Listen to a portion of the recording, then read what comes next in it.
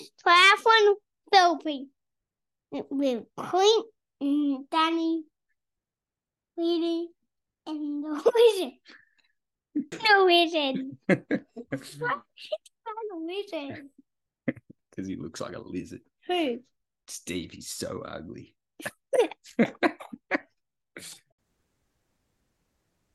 We are rolling. We're super lucky to have Liz Blatchford with us. Obviously, a bit of a KONA superstar. Three third places there. On top of course, your many 70.3 wins, Ironman wins. Was it 2? Sorry, 2. I'm leaving that in. I actually even have 2 written down right in front of me. I still said 3. The dyslexia hit 2 times third place. Yeah, and amazing coach as well. I've been lucky to have Liz work under RPG, and all of her athletes obviously rave about how much she cares, which is nice when you've also got 25 years of experience in the sport to guide athletes. So welcome, Liz. And Clint's here too. Clint's here in person, but he's had his ass handed to him this morning out on the Queen K by Kate. So hopefully I make some sense. You look very rosy. You've copped some sun. It was an absolute punishment. I came straight home and looked at her power file because I thought she was going way too hard, but turns out she wasn't. I'm just unfit. So anyway. So it's good to be out. Given we are a couple of days away from KONA race day, we're not going to talk too much about you today, Liz, because I want to do a full episode on exploring your career and your journey. This one is just purely a bit of a race preview and to look back at, I guess, the history of some of the great performances in KONA on the female side. And starting off, I think you would probably be able to do this even better than me because I was a pretty late starter to the sport. But if we had to list the 3 greatest female athletes in KONA, could you think, have you got a top 3?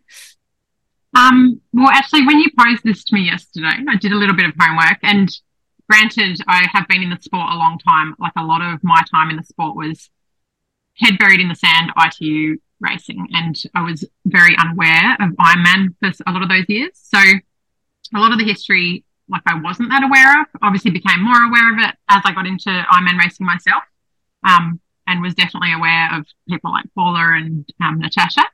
But yeah, last night actually I spent a few minutes diving into the history and getting to know it a little more, and you can't go past Paula Newby-Fraser with her 8 times. And even just not just the fact that she won 8 times, but the way she did it. She was the first woman to go sub 10. And then I think it was within 3 years, she went sub 9. Maybe I'm getting that slightly wrong. 3-4 years, she went sub 9. So like this 1 hour improvement, and going sub 9 back in the early 90s, I'm pretty sure it was. Not the most factually correct person, but yeah. So Paula's performances back then were, so ahead of everyone else at the time. She had huge winning gaps, and then, to carry on winning 8 times. So yeah, you can't go past Paula. And then even just the impact she's had on the sport since, not just her racing, but, still heavily involved in Ironman. And she's done kind of every role within Ironman, it seems. She's caring, she's passionate, and she's always lovely. To any interaction I've always had with Paula has been awesome. So, and yeah, I assume you've had interactions with her yourself, Reedy. Yeah, it's funny you say that. There's so much humility about Paula that people who didn't know who she was, like even athletes dealing with it, you'd have no idea that she's she's probably the greatest of all time when it comes to KONA racing.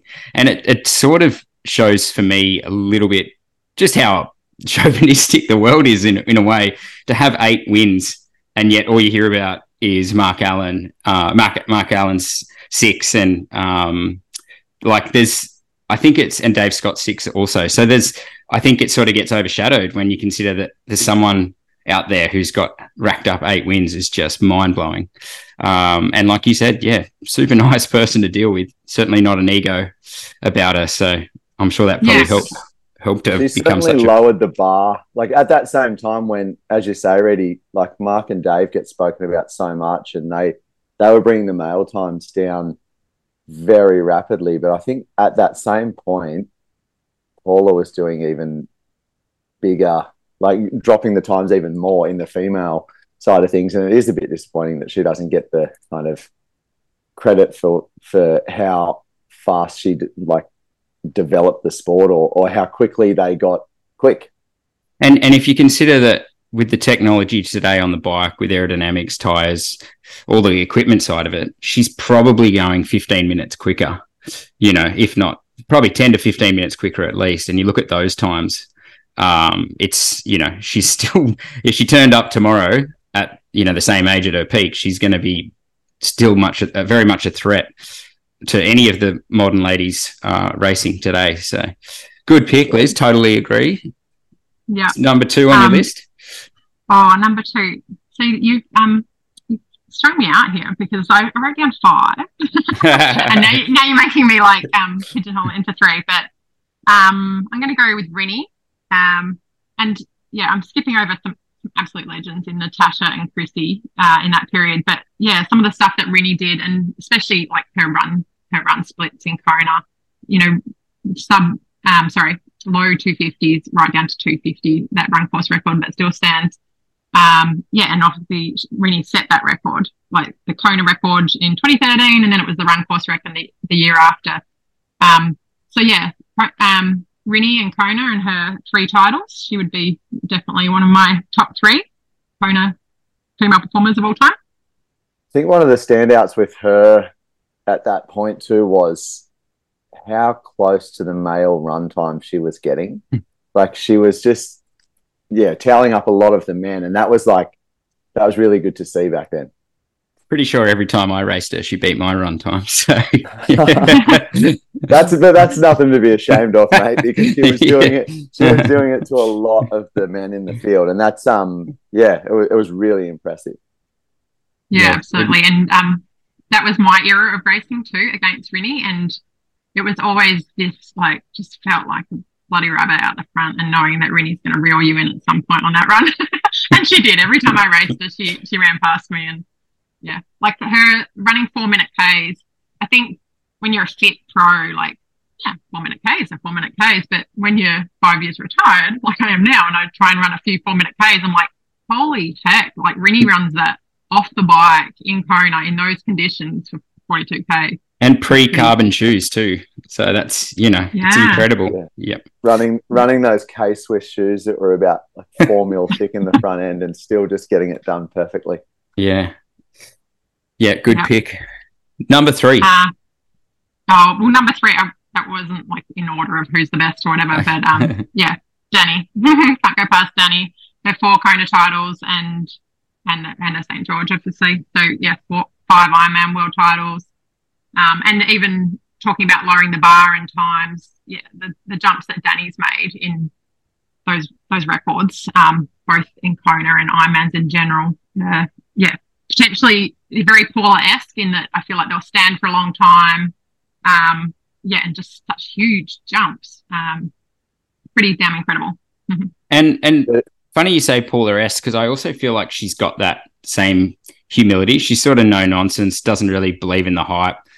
Every interaction I've had with her, she's just super down to earth and just easy going. I don't know about easy going. I don't know her that well, but very easy to talk to, and super humble. So I don't know if you found the same thing, but I certainly always felt very comfortable in her presence. Yeah, 100%.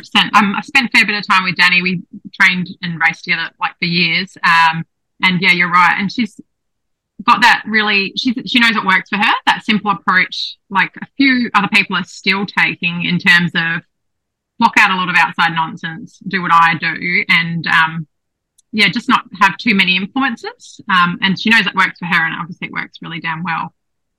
There's more and more influences these days with different sports science and technology, and it can be overwhelming.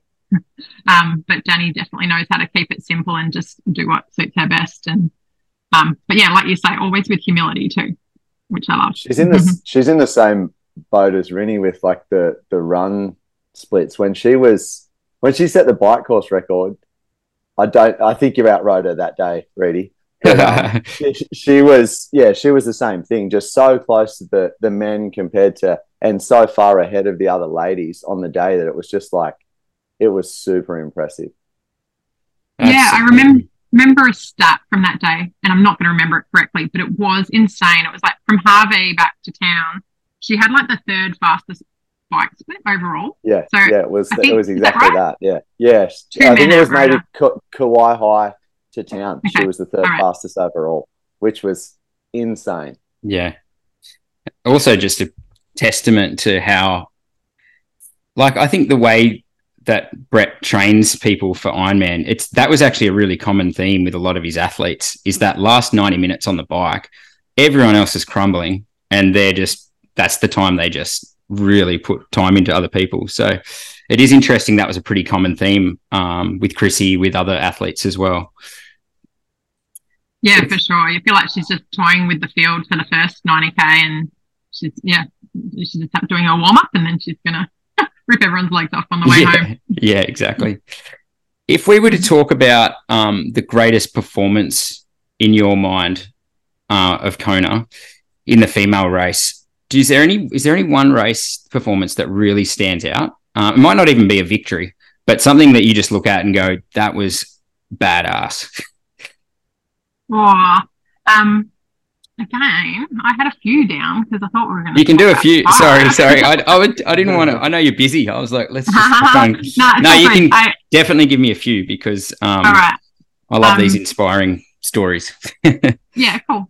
So yeah, like we mentioned, Paula's 8:55 in 1992. So like so ahead of her time. You talked about it being, potentially if she in that same form turned up today with the equipment that there is today, that maybe she's 15 minutes faster. But like I beg to differ in that with sports science, like training methodology, whatnot, like she's going to be 20 to 30 minutes quicker.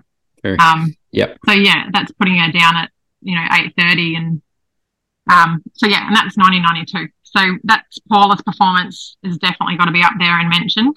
And then like I've left Chrissy out of my top three earlier because you made me. Can't believe it. But Chrissy's performance is like a bloody freaky. So 2007, Chrissy she turned pro as a triathlete, and that's the same year she won KONA, and she did it in like low 9 hours.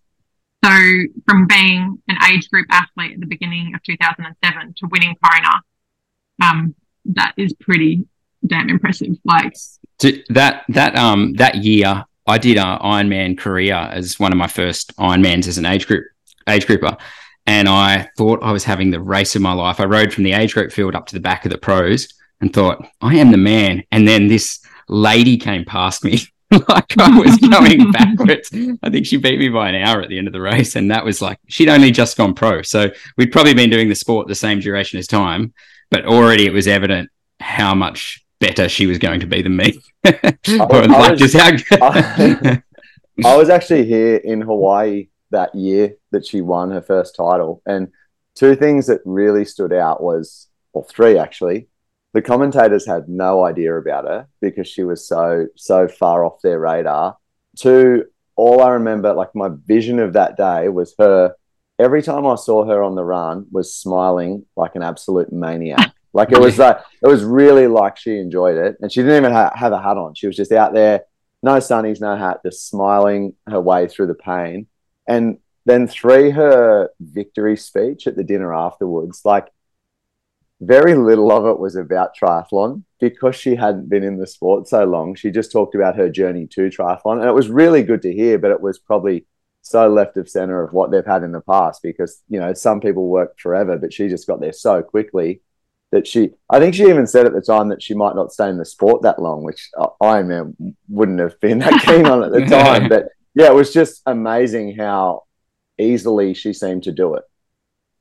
Yeah, for sure. And said with all love and respect, like Chrissy was a complete mess. Like her bike, her equipment, her outfit.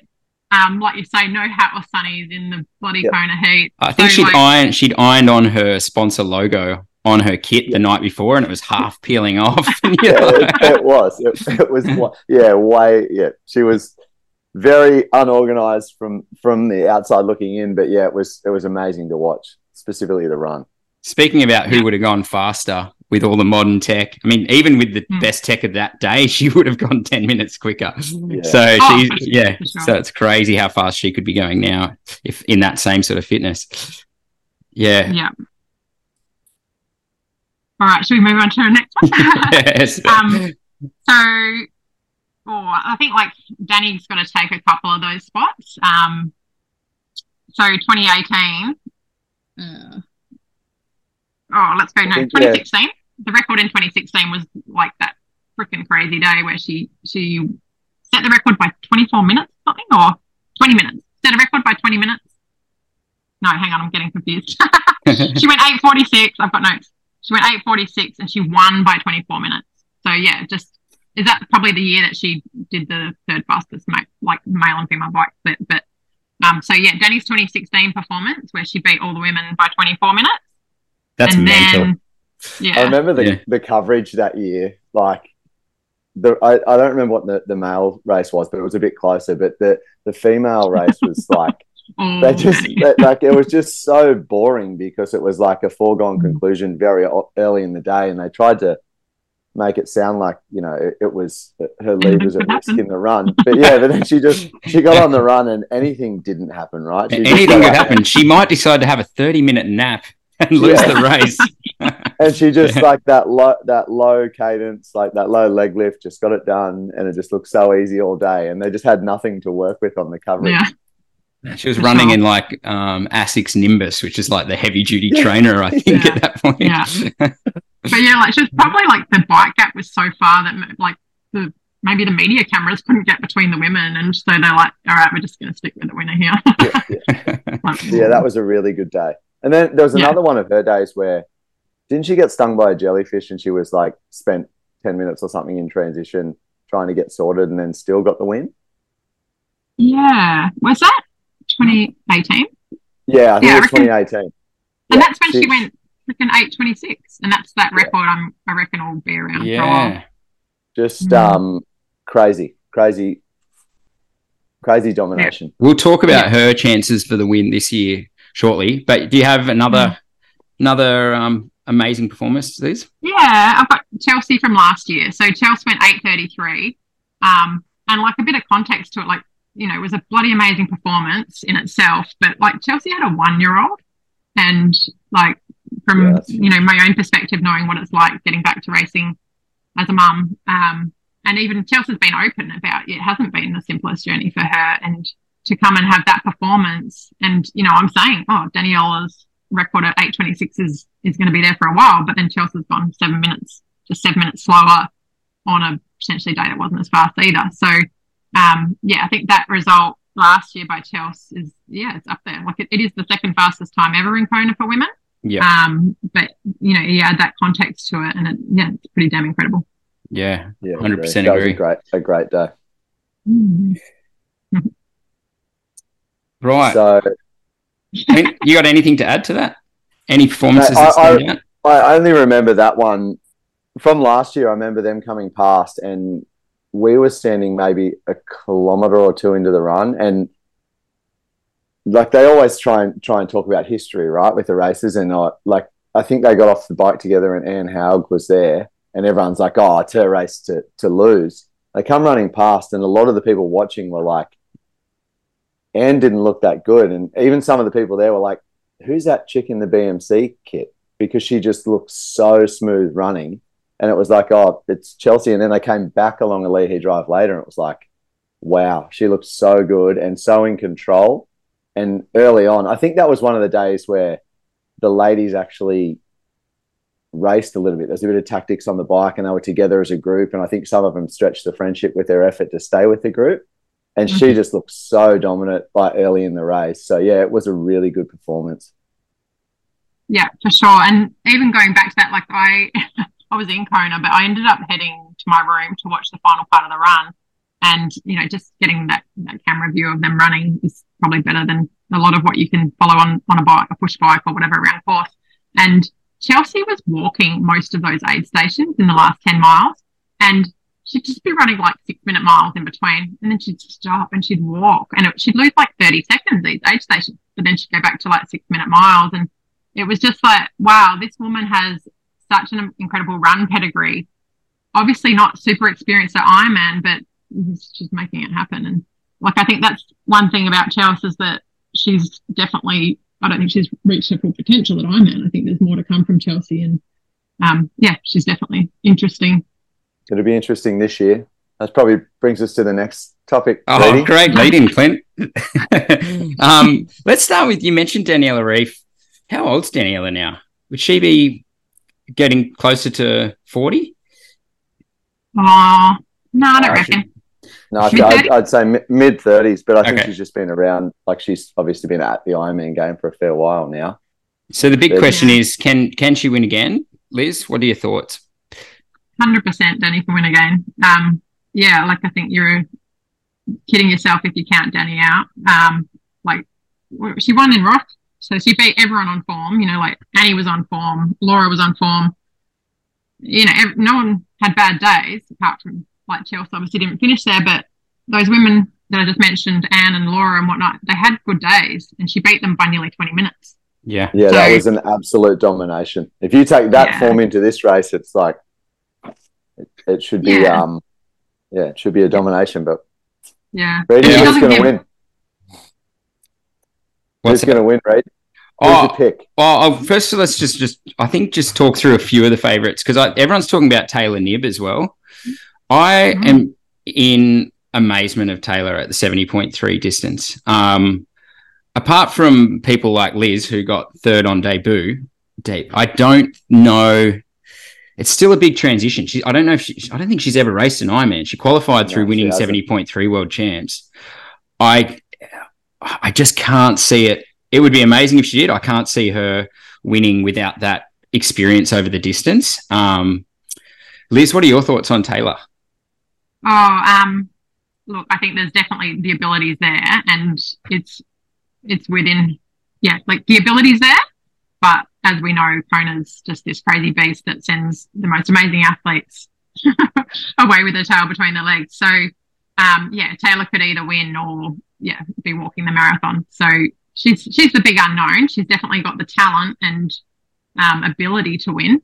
But, that's not everything. Like, experience and even just being able to take in the amount of calories and, like, fluid that she needs to over the 8+ hours is something that her gut's never done before, you know? Yeah, so 70.3 worlds, she was obviously very far ahead and just went to the toilet. Don't know what was happening, but it was obviously she was in just, like, had a little bit of gut issues. And then also I think it was a PTO event last year where she was leading and just reduced to a walk because of gut issues. So, like, in the time that she decided she was doing this race to coming here, if they haven't been, like, just spending all their time trying to get that nailed, I'll be the negative one here and say I don't think it'll happen. I'll be amazed if we see her at the head of the race late in the marathon. I'll be amazed. And I would also be the first one to say 2 to 3 years' time, I'd say she's an easy favourite. Yeah, certainly. Yeah, so, goes and suffers here, learns from it, rights the wrongs, and then comes back. Yeah, look, I think, like, Taylor, as most of us know, like, she was focusing on her Paris qualification, and she achieved that. And then it's just been, whatever it's been, 5 weeks that she's like, all right, cool, I'm going to have a free swing at Kona.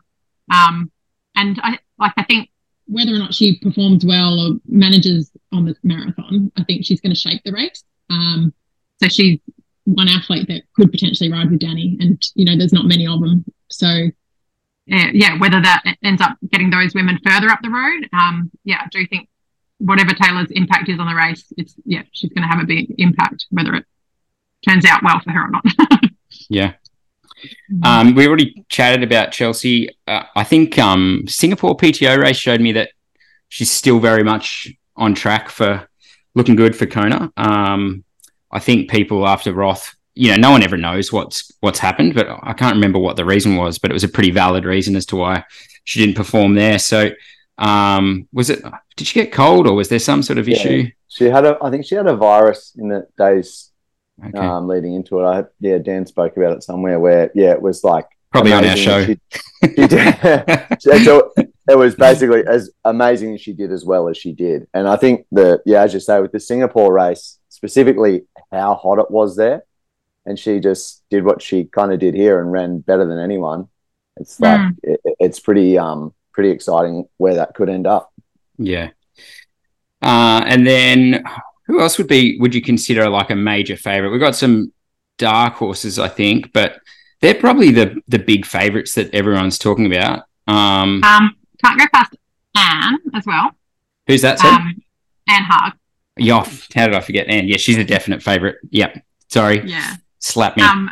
And like I think Anne's turned 40 this year potentially, but is like getting faster, which is insane. Yeah, like was it Ibiza? She like her run split, she outran Ash by minutes. That's right. You know, Ash has been running the fastest, and then Anne comes and outruns Ash by a few minutes. So, and you'd even say without her bike issue at PTO Singapore, who knows where she would have finished as well. She was, and just the composure she kept while she was having that issue. I was like, you can sort of tell her mindset is made for Ironman. She doesn't get flustered. It's just stick to the process, you know. So, yeah, machine. yeah. How many? So, and her training age wouldn't be that old. So even if she's 40, I don't remember. I could be totally wrong, but I feel like she would have she started in the sport a bit later, or has she been around a long time, Liz? She's been around a fair while. She did ITU for a lot of time, and she raced ITU a lot like Ash did. So she wasn't a front pack swimmer, but would always have to TT the bike and pull all the groups together, and she'd get off and be one of the fastest runners. So she kind of had that TT type experience, or having to ride hard from an early age. Like I don't think she probably fans will know better than me. I don't think Anne has been doing tri since a teenager, but she definitely did ITU for a long time. Okay. So her tri age is getting up there. Okay, cool. All right. Should we can There's talk about more go through. I was going to have. I think they're the main favourites, but have you got any? I guess people that haven't been on the podium, but you think should be still considered favourites. Well, Kat Matthews, she's not raced KONA yet, so obviously her obvious reason of getting completely taken out by the car last year, just weeks before. But so she was second in St. George last year. Just again, her tri age isn't huge. She turned pro not long ago, maybe 3-4 years that Kat's been pro, and her rise to the top tier pro has been pretty incredible to watch. She was second to Danny last year in St. George, one of the favourites for KONA, and then had her accident, and then her recovery this year has been like insane. So Kat, her first KONA, proven she goes well in the heat. She's one of the people that's capable of running low 250s. So watch out for Kat. I'm going to jump in and say she's actually my pick for the win, just because I think I'm a little bit biased because I love the story and the comeback, and she seems to just have the best attitude towards it. She seems to be loving just racing, and just that personality type that sort of draws you in and wants to support her. But also her performances, like the fastest British Ironman triathlete ever. With her race in Ironman Texas, to come back, it wasn't even that long after her injury, and she still got third at Oceanside. And even just the videos of her training around KONA at the moment, I'm looking at it going, she looks happy, she looks healthy and ready to race. So she's actually my pick for the win, even though ahead of all the favourites, just to go a little bit out on a limb.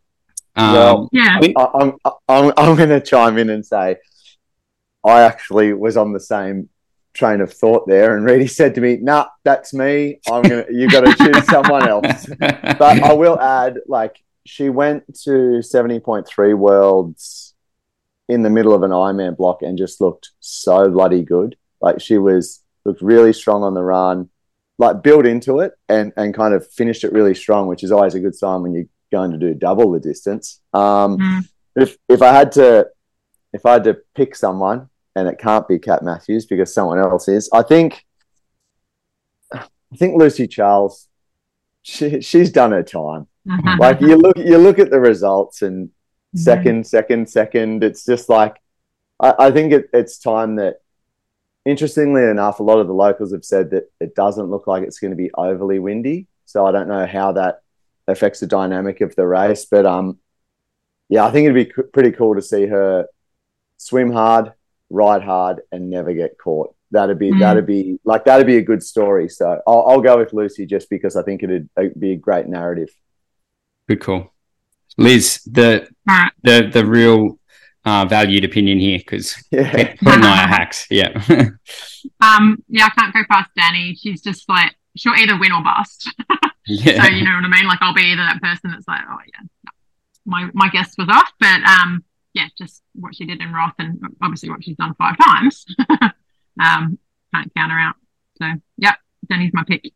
I think any of those, I think we'd be happy to see any of those. And another thing that a lot of people around town are saying is like that they're more interested in this race than they were in the men's race, because it seems like it's going to be so much more competitive and close. So I really hope it is, just for the benefit of them splitting the races. Like if there's a really good race and the female race gets showcased on its own, it'd be great for the sport long term. It's funny you say that. My last question for you, Liz, was your thoughts on splitting up the race, whether you're a fan or not. I'm a fan of it for the pros. And like you guys just mentioned, this is the strongest field I feel like that's ever lined up. And I think there is some relationship to us. I'm not an athlete anymore, but women having their own race. There's potentially a bunch of pros there that are like, you know what, I can afford to go to the Big Island this year.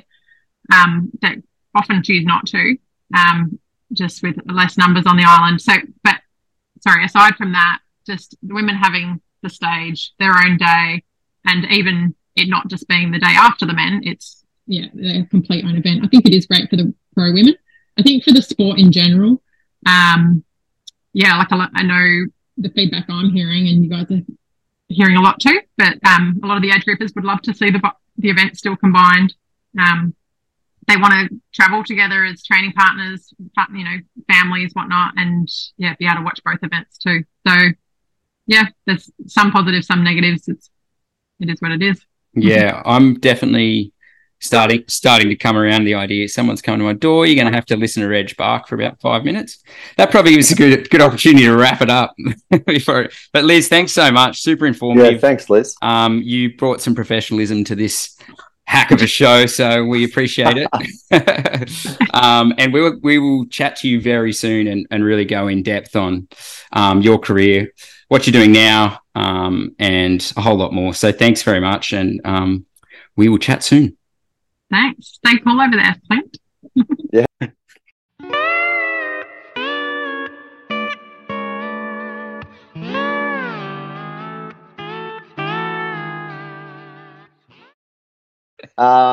Hey everyone, today we've got the pleasure of having Penny Slater on. We got our research team to go deep and find out as much as possible about Penny. So some of the notes we've got about Penny: she was 3rd at Husky this year, 3rd at Ironman South Africa with a 3:11 run, 3rd at Cairns with a 3:03 run, 4th at Sunny Coast in the middle of this, probably very deep in the fatigue phase of this period.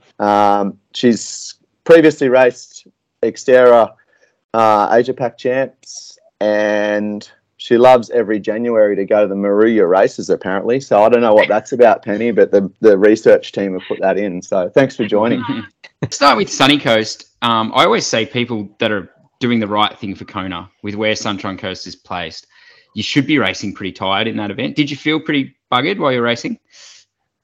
Yeah, I mean, I guess I just didn't have that extra kick into gear that you need like for a 70.3. Like I felt comfortable, like I pushed kind of Ironman power watts on the bike, and then on the run, when I got challenged, I couldn't really put down that extra bit that I needed for the run. So yeah, I mean, I was pretty deep in Kona prep then. I think I'd still done about like maybe 22 hours before the race that week of training. So the plan was always to train through it and just have another good session there, sort of thing. I was a bit bummed not to get on the podium, but I kind of was like, tried not to think about that too much, because it's like it wasn't necessarily the goal. It's always nice to get on the podium, but it was just like a stepping stone to Kona.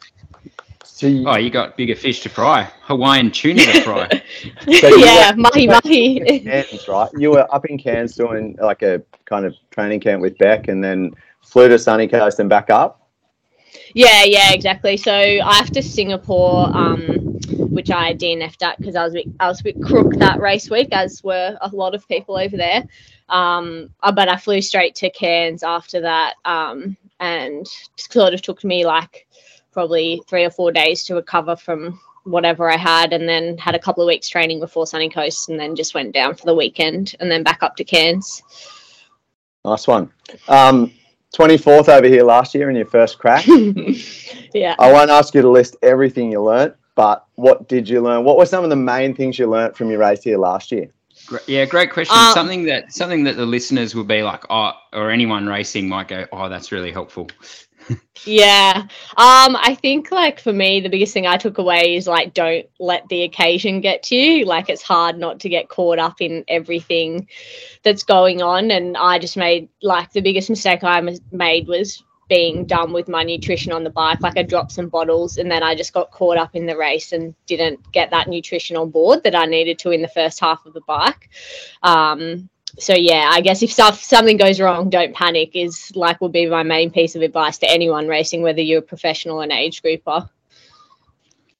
So it was a good swim bike for you last year, and you got off in like 14th, right? Yeah, I actually had a 5-minute penalty on the bike too, which was not ideal. Like I don't really know what it was for still, but I think that was the case with a lot of girls out there. It was basically for talking to Sarah Crawley as she went back past me because apparently I didn't drop back quick enough because we were like just talking to each other being like, oh, let's work together. And then the guy just served me.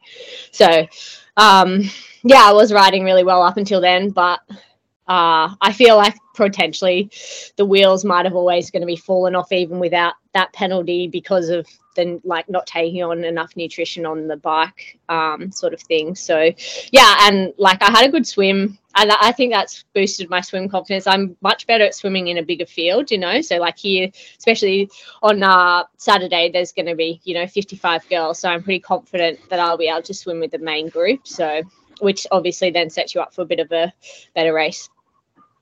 I think just on that official thing, it's a bit of a side topic, but it really is time that in Kona too, I would have thought maybe the officials are getting paid, but if we're not going to move towards an objective, system that enforces drafting, which I think is very easy to do, like I talked about before with the timing mat system and all sorts of different ways you could do it, we've really got to start. I wouldn't even care as a pro if we had to pay slightly more to pay the officials to have paid officials that have expertise in the sport, years of racing, and not to say that most of them I'm sure are well intentioned. I know the rules can also be a bit sometimes I think the official has to actually look at what's going on. How often do you see where a rider who's been sitting on the front of six other riders and then drops to second or third wheel and then gets a penalty for not dropping back fast enough, and you're like, come on, man, they've just done 80k on the front, so yeah. I think it's a real bummer when those sort of things happen. I like that you probably own that it was not going to go that way anyway, but not go fantastic for you with the nutrition loss. But how are you going to change that this year? You got your bottles all rubber banded on, or what's the plan? Yeah, definitely. I mean, I've got tie-dyes bottle cages now. I've got a whole new bike set up for this year, so which has like an incorporated hydration system, so it's going to be much easier. And also just don't be a dumbass and actually slow down at the aid station to grab a bottle instead of making the mistake of just being like trying to ride through them and going too fast and missing bottles and stuff. You just got to be smart about it, especially in the first 4 or 5 hours of the race. So talk us through your whole bike setup. Most of the listeners, we have a very male dominant listener base, and most guys really love bikes. So you're on a Trek Speed concept, great bike. Yeah, great bike. I've been waiting for it to come in, and we weren't sure if it was going to get here in time before Kona, but Trek managed to get it over here in time. So that's good. And then I've got a guy in Brisbane called Brodie Gardner. He's just started doing custom front end. So he's called Intune Aero. I actually used to race Xterra with him back in the day. Anyway, so he's done a custom front end for me. So it's got like the space filled up in between, and it's a full like platform one with the integrated hydration system. And the problem with my old setup was I wasn't stacked high enough. So I still had like a little bit of an arch in my, around in my back. So I wasn't completely flat across the top. And this one with this system and the way the Trek works with like the stack height and stuff, I'm 5 centimeters higher than I was before, which has made a massive difference just to like my head position. My back's super flat. I can see straight ahead of me. So yeah, like I've been riding it for probably 3 weeks, and it's super fast. Yeah. Unreal. Yeah, it's funny how many people get more aero by getting higher, not lower. Yeah. I mean, it can go both ways with people that you're setting up, but it is interesting and sort of counterintuitive, like many things to do with aerodynamics. When you had your Xterra background, do you find in races that you notice that you have a skills advantage over the other ladies that you're racing on the bike?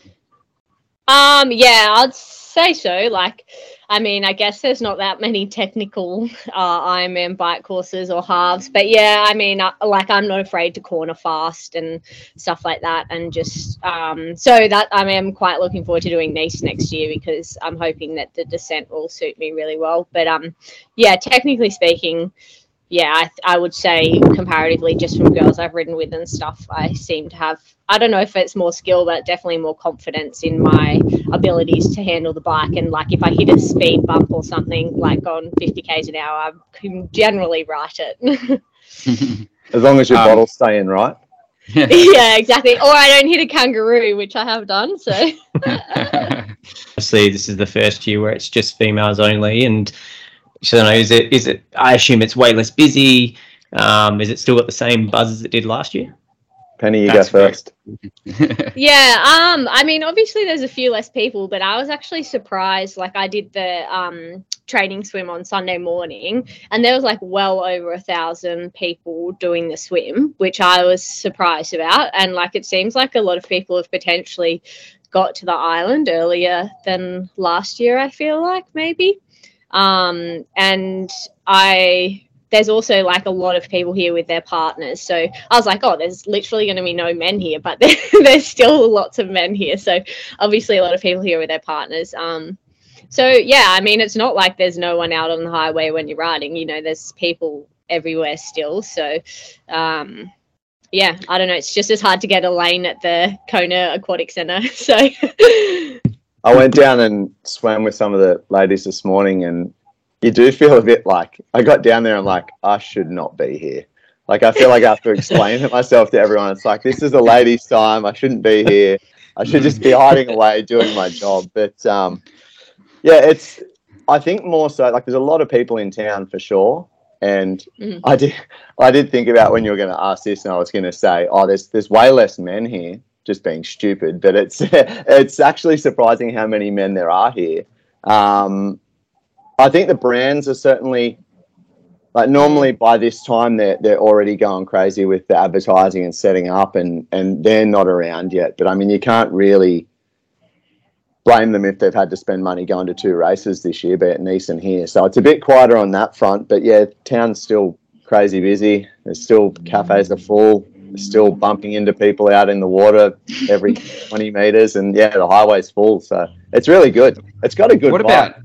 What about the locals? Do you get the sense that they're a bigger fan of the race this year than last year? Like, it was definitely noticeable that it was sort of pushing it a little bit too far with how much of an inconvenience with 2 days and all of that sort of thing.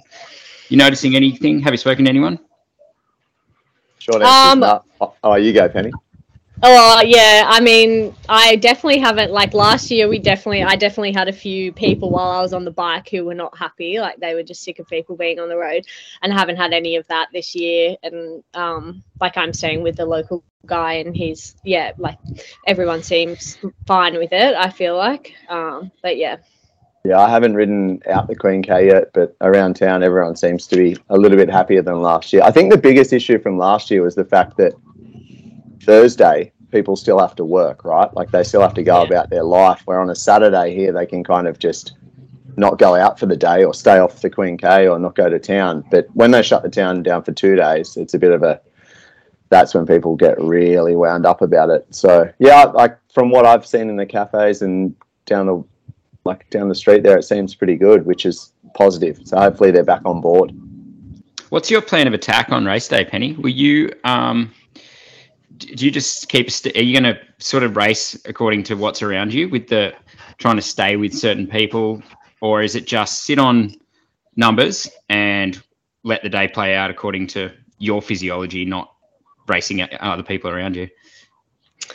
That's a good question. I think it's going to be a bit of both, really. I think I'm much better if I just ride how I want to ride, basically, because I found I have a very steady riding style, and I find that when I ride with other people, quite often it's quite a bit surgy, which we know. So yeah, it'll be a bit of both. Depends if I'm in a good group, and who are willing to work with me, for sure, I will be happy to ride with them.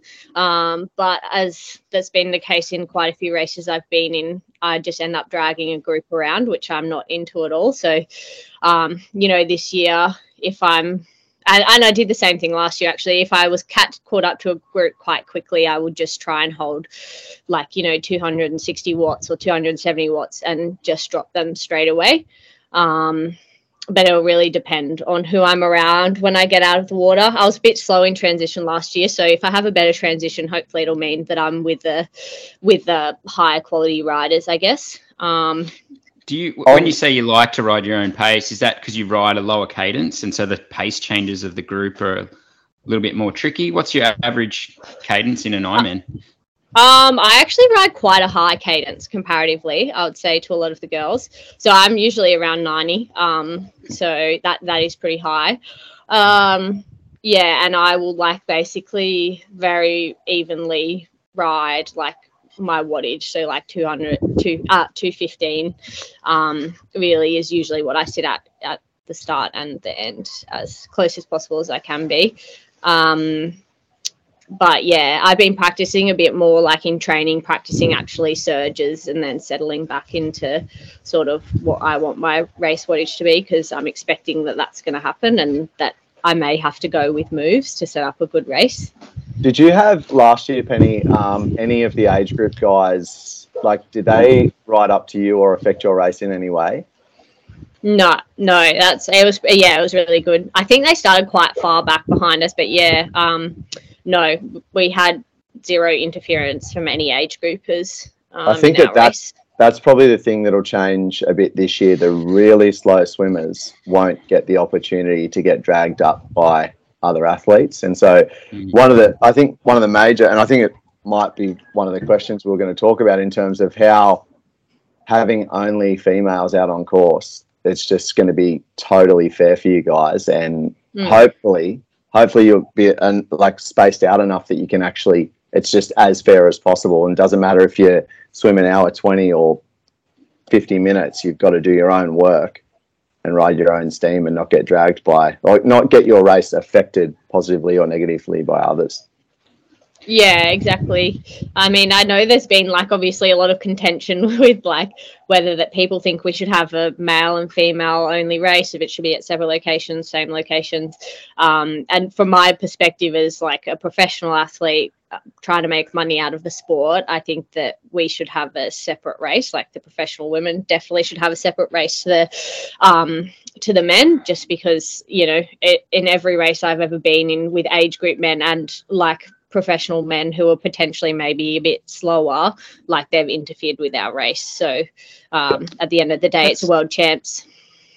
It's funny because I think the push has been a big pushback against the separate days. But when you are looking at a fair race as the number one priority, I think this is one thing where you got to give Ironman credit for potentially establishing that sort of race that could happen. So it's I hadn't really considered that as one of the real perks of having separate days.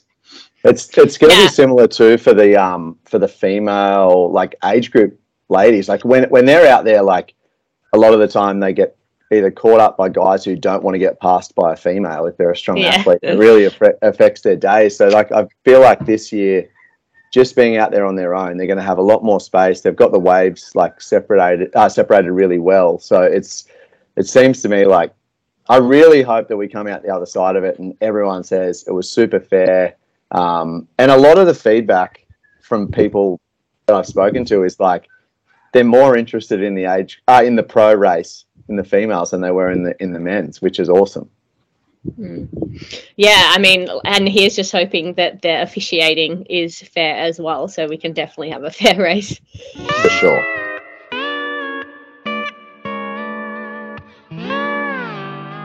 So, first question is, are there any similar races in Australia that mirror the conditions of KONA? No, not really. I mean, Cairns would come the closest, but it's nowhere near as hot. I think the closest thing about Cairns is obviously the warm water, and then that a lot of the time that last bit of the ride can get pretty lonely and just gets progressively harder. But besides that course, I don't think there's anything in Hawaii that can mirror in Australia that can mirror Hawaii. Brady? No, I agree. There were races like 70.3s like Yeppoon, and there were events that had the same conditions, but no Ironman events. I think Cairns at a different time of year, when we did it in September, was harder than KONA, personally. So it has happened, but yeah, not regularly in June or July, whenever Cairns normally is. So. Is there a 70.3 in Hawaii at some point in the year that they do? It's in June, and it's violently hot. It's worse. So hard. Violent. It's like, it is so hard. I think it's the hardest race I've ever done. Yeah, I would agree. It's the hardest race I've ever done.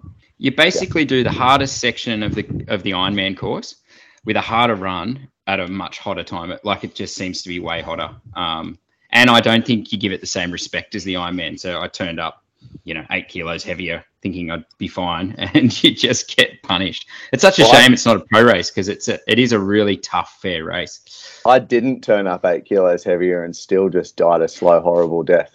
I could never, I've been over several times, and you can never work it out. One of the locals said that you run around a golf course, and they wet the grass heaps during the days before so you don't kill the course. And it just makes it so humid when the heat gets up. Ah, that's what it is. Yeah, because I was wondering why is it so much hotter? Yeah, that makes sense. Yeah, it's just the humidity. But yeah, it's a good one to put on your list. And yeah, they should put it back to a pro race, because they used to years ago, and pros would come for their training camp and then do the race. So Iron Man, we know you listen. Just sit up.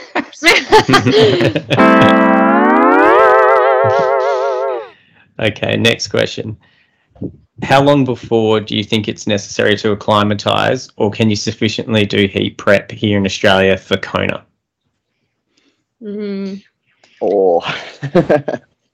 I think if you're an age group athlete, you've got to, you're probably working full time, that you can do enough home heat prep to get you so that if you come a week out from the race that you'll be okay.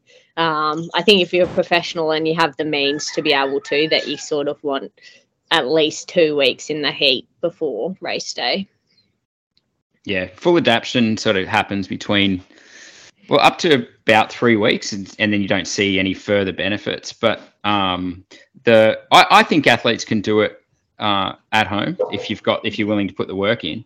The hard part, I once did Hawaii and came in really late, fully heat adapted, but I had forgot about the whole getting a tan thing, and I got so sunburnt from not being in the sun. I did my prep in Boulder and then came over, it was freezing, and then came over, and the heat wasn't so much the issue, but getting out in the sun and having the skin exposed really hurt me.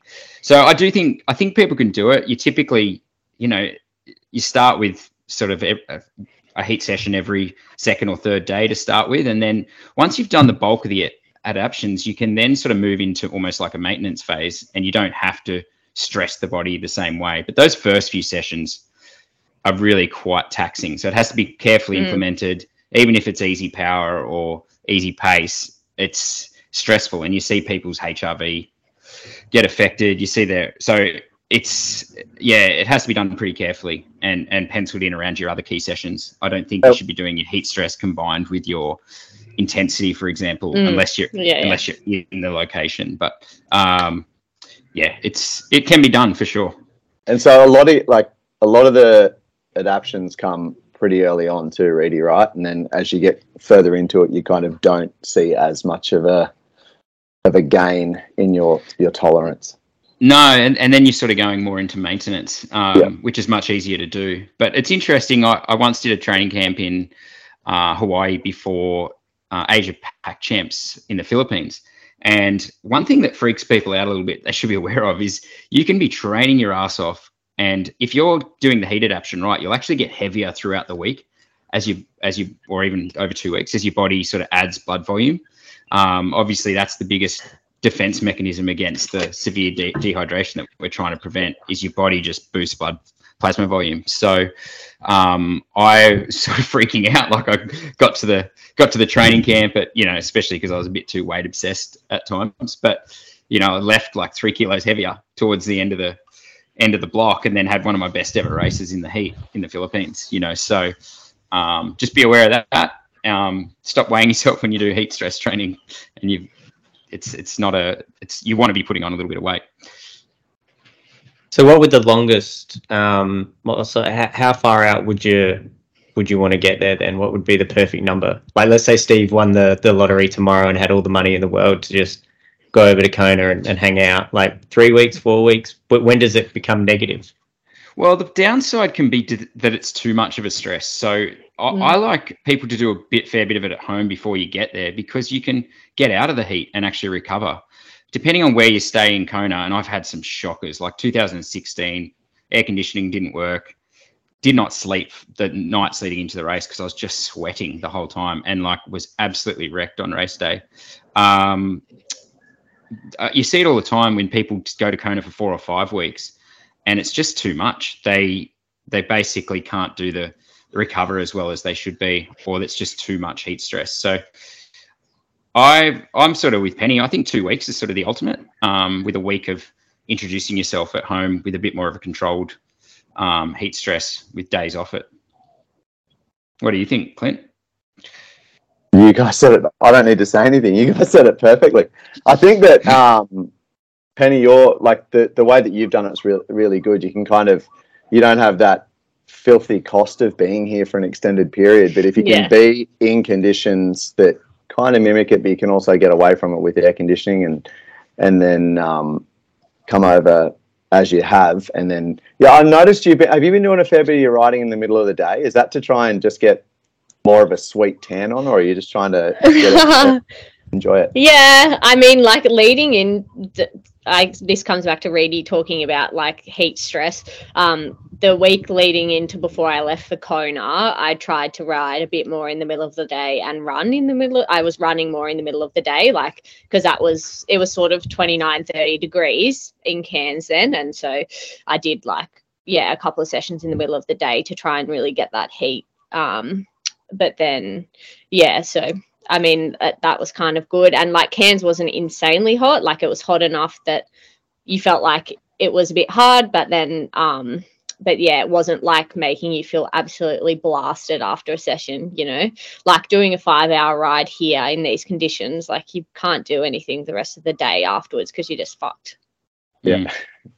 And I guess that's where if you're not like hyper aware of your hydration and like maybe, well, I know Reedy said not to weigh in like during that period, but if sorry, no, you can weigh in, just don't stress. You want to put on weight, not lose it. Use the scales to make sure that you're rehydrating, because it's just you just lose so much. And as you say, if you go out and do a long ride, you spend most of the day trying to recover from that and making sure that you're rehydrated so you actually sleep decently well at night.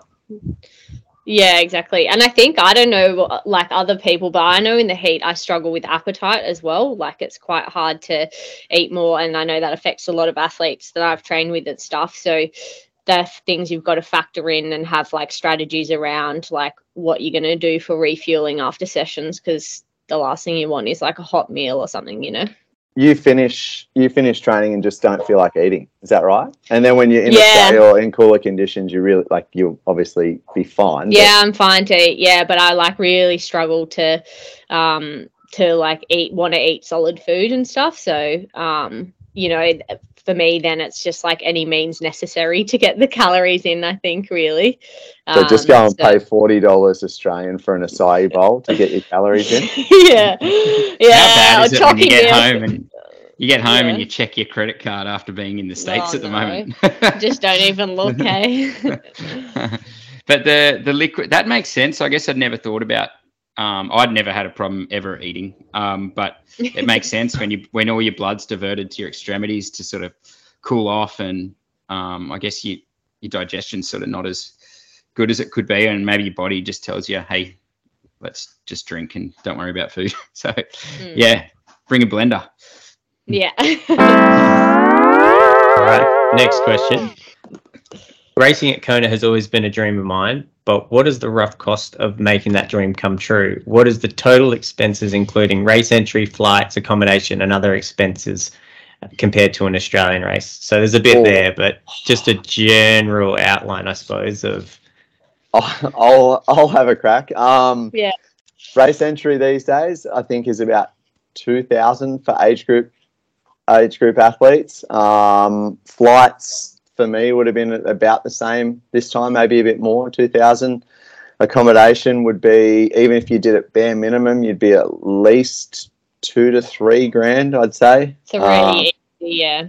Yeah, and then spending, as we were just saying, in regards to checking your credit card when you get home is very depressing while you're here. It's just super expensive. I think it's borderline now unattainable for just the average Joe, which is pretty disappointing. Yeah, it's so 10 grand easy, I reckon. Yeah, I was going to say 10 minimum, 20 if you do it sort of nice, and set aside even more if you got a family of 4 or 5 and want to spend 2 weeks here. Yeah. And then if you factor into that, some people will take time off work to try and train decently well for it. If they're just, I know when I was running my own business and obsessed with it, you if you actually factored in the hours that you took away from your work to train, you'd be devastated. Well, I added up my last Hawaii campaign, and it was about 22,000. And then people asked me why I was pissed off with 12th place. And you're like, because I've just spent 22,000 on this. Yeah. And missed other races. That wasn't including what you would make if you'd chased other events. So it's brutal. But to finish on a positive, because we were just so negative for a few minutes there, I will say, I've talked to a few people in the last couple of days on the way over here, and they the money thing is I spoke to a lady earlier today, and she said to me that she's doing this race because she wants to be sitting in a nursing home when she's got nothing left but memories. And this is a kind of thing that she never had the chance to do previously when the guys were here. So she's like, I'm just here to make memories. And I think that's really awesome that she can come and do that. That's a really good point. I was even thinking back as soon as I said that, I was like, would I change anything now for that 2019? I'm like, well, no, not really. I'd do it all again, So I think, I mean, it's one of those, for most people, it's a once in a lifetime opportunity. You tick the box and then, it's done, and you can have that memory forever, or what remains of it. It's often a bit hazy, the actual race, but I wonder anyone that went to Nice from Australia, how much they spent, because it wouldn't have been cheap either, really. If you go anywhere, Europe or America from Australia, it's going to cost you a bomb to get there, accommodation, food. So maybe it's not even that much more if you were going to go somewhere else on the other side of the world. So it's a good point, Danny. Probably any international race that you do, you're going to be paying a lot. I think what's really hard in KONA now is just how expensive the accommodation is. And it didn't used to be like that, but everyone's sort of cottoned on. I think that a lot of the places are actually quite empty for big amounts of time throughout the year. So they're dialed in on really making sure they get everyone's cash while they can through October. So, but like you said, racing's not cheap. Going overseas isn't cheap. It's all going to cost a lot. At least you come away with a legendary status hovering over your head. Last fan question in regards to KONA. In KONA, is Clint going full essay? Oh, am I dressing up? No.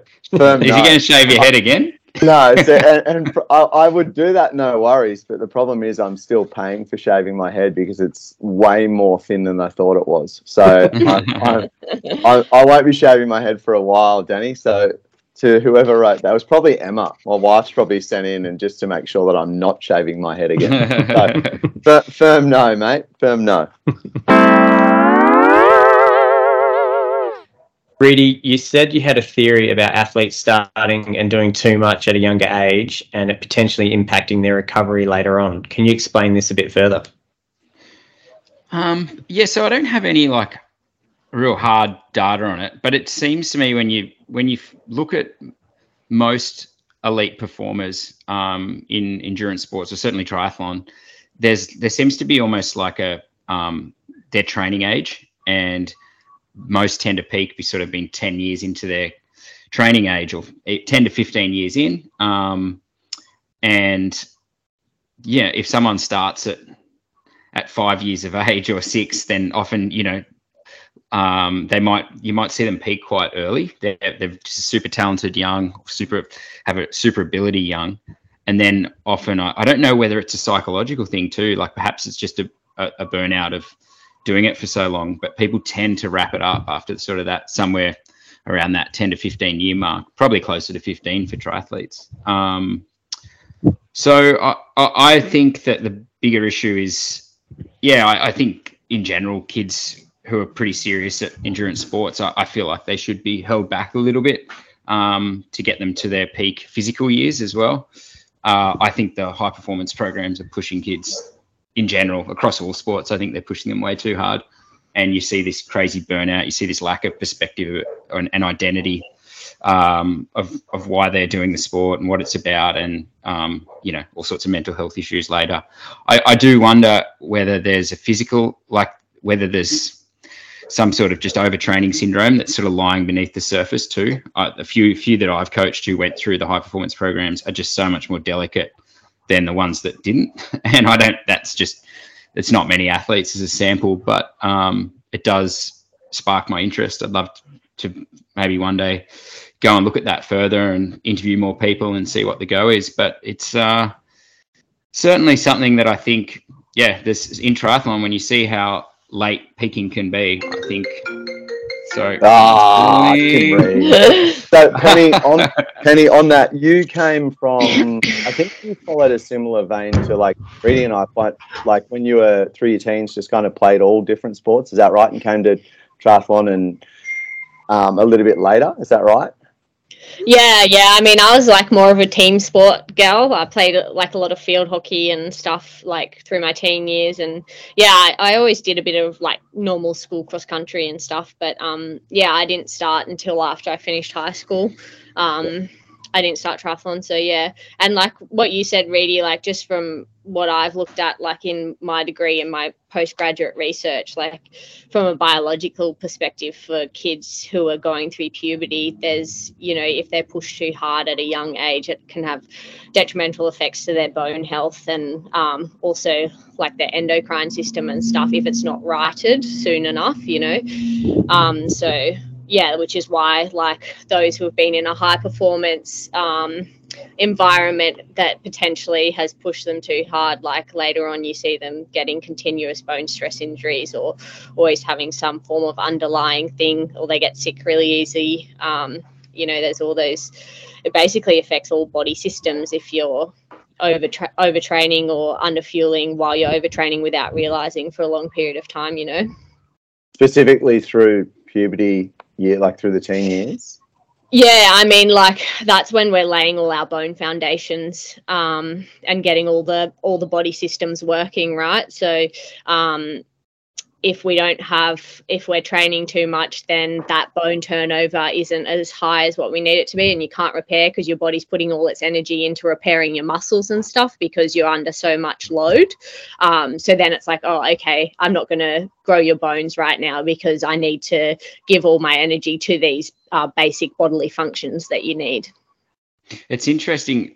You see it across quite a few different sports, especially among gymnasts, but even a triathlete who I coached from a high performance program, he had a break between ITU and then coming across to long course, and he was quite old, like well past where he should have been going through puberty. He literally grew like an inch in his year and a half off, very late on. And I found that fascinating. If you're training so hard that you can't even grow, like what you just talked about, it's pretty messed up. Yeah, it is. Like, it's crazy. Like, or you see some people take a break, like a year break, and they might put on a bit of weight and stuff, and people will be like, oh, they've like lost it, but then they come back and they're better because they've got everything back to where it should be, you know? So yeah, I think there's a lot to be said for, like you said, Reedy, holding back younger athletes and not, you know, they don't need to be training 25 hours a week. Like, it's just not really the go, I don't think. So with your PhD studies, Penny, are you going down that avenue or specifically with females? Is that right? Yeah, I'm more specifically looking into female athletes, endurance athletes. But, I mean, there's a lot of new stuff out on male athletes because I feel like a lot of the time that they were very siloed, the research on male and female athletes, and now we're sort of looking at trying to diagnose them under this, like, red S banner that we talk about for males and females. And, you know, there's a lot of underlying conditions that go with that. And a lot of the studies have been on pre-elites and elite athletes. So that's a lot of the stuff that I've been looking into currently. Last fan question. As coaches, and this is a question obviously for everybody, what are 2 or 3 characteristics you'd love to see in an athlete? I would say honesty, consistency, and non-egotistical. Do I need to go any further with it? Honesty, because I just don't think, because I think that it's you need to be honest with your coach, you need to be honest with yourself. Consistency, because consistency is king, and I think ego can get in the way of long-term progression a lot. So I'm really fine with people being internally egotistical, or I always like to say the internal arrogant, but yeah, those 3. I'll say like extremely dedicated, determined, and details orientated. I actually don't mind athletes with a little bit of ego. I think it's quite important. I know what Clint's trying to say. I know exactly what you're trying to say, but there is like a little healthy balance there. Yeah. I think and honesty is super important as well. You just don't want to coach someone who's lying to themselves, other people, or, you know, they don't last. And and this is a sport where you've just got to do the hard yards and not kid yourself. Most of my worst races came when I was kidding myself in my training. You know, like you think you can get away with less than other people, or you're telling yourself that you're working harder than you are, and you've just got to test yourself regularly, be honest with where you're at, accept your flaws, and then you actually have a chance to get better. Yeah. Penny? I would say for me, like having a good work ethic, so hard worker is probably key. Comes back communication, so like that kind of comes back to the honesty thing, being willing to communicate with your coach, and then also like ability to take on feedback and change the plan as needed. I think is an important one, because I think a lot of the time you get athletes who are like sometimes think they know better. And you're like, well, this is what the science says, and this is what's been working for many moons. So if you just stick with it and work hard and be consistent with what I'm telling you, you're going to get better. You mightn't get better in 6 weeks, but if you do it for a year, you're going to get better. So That's a good one. Yeah. Humility to take advice is so important. Yeah. Nice. Yeah, I think so. Danny, you look exhausted.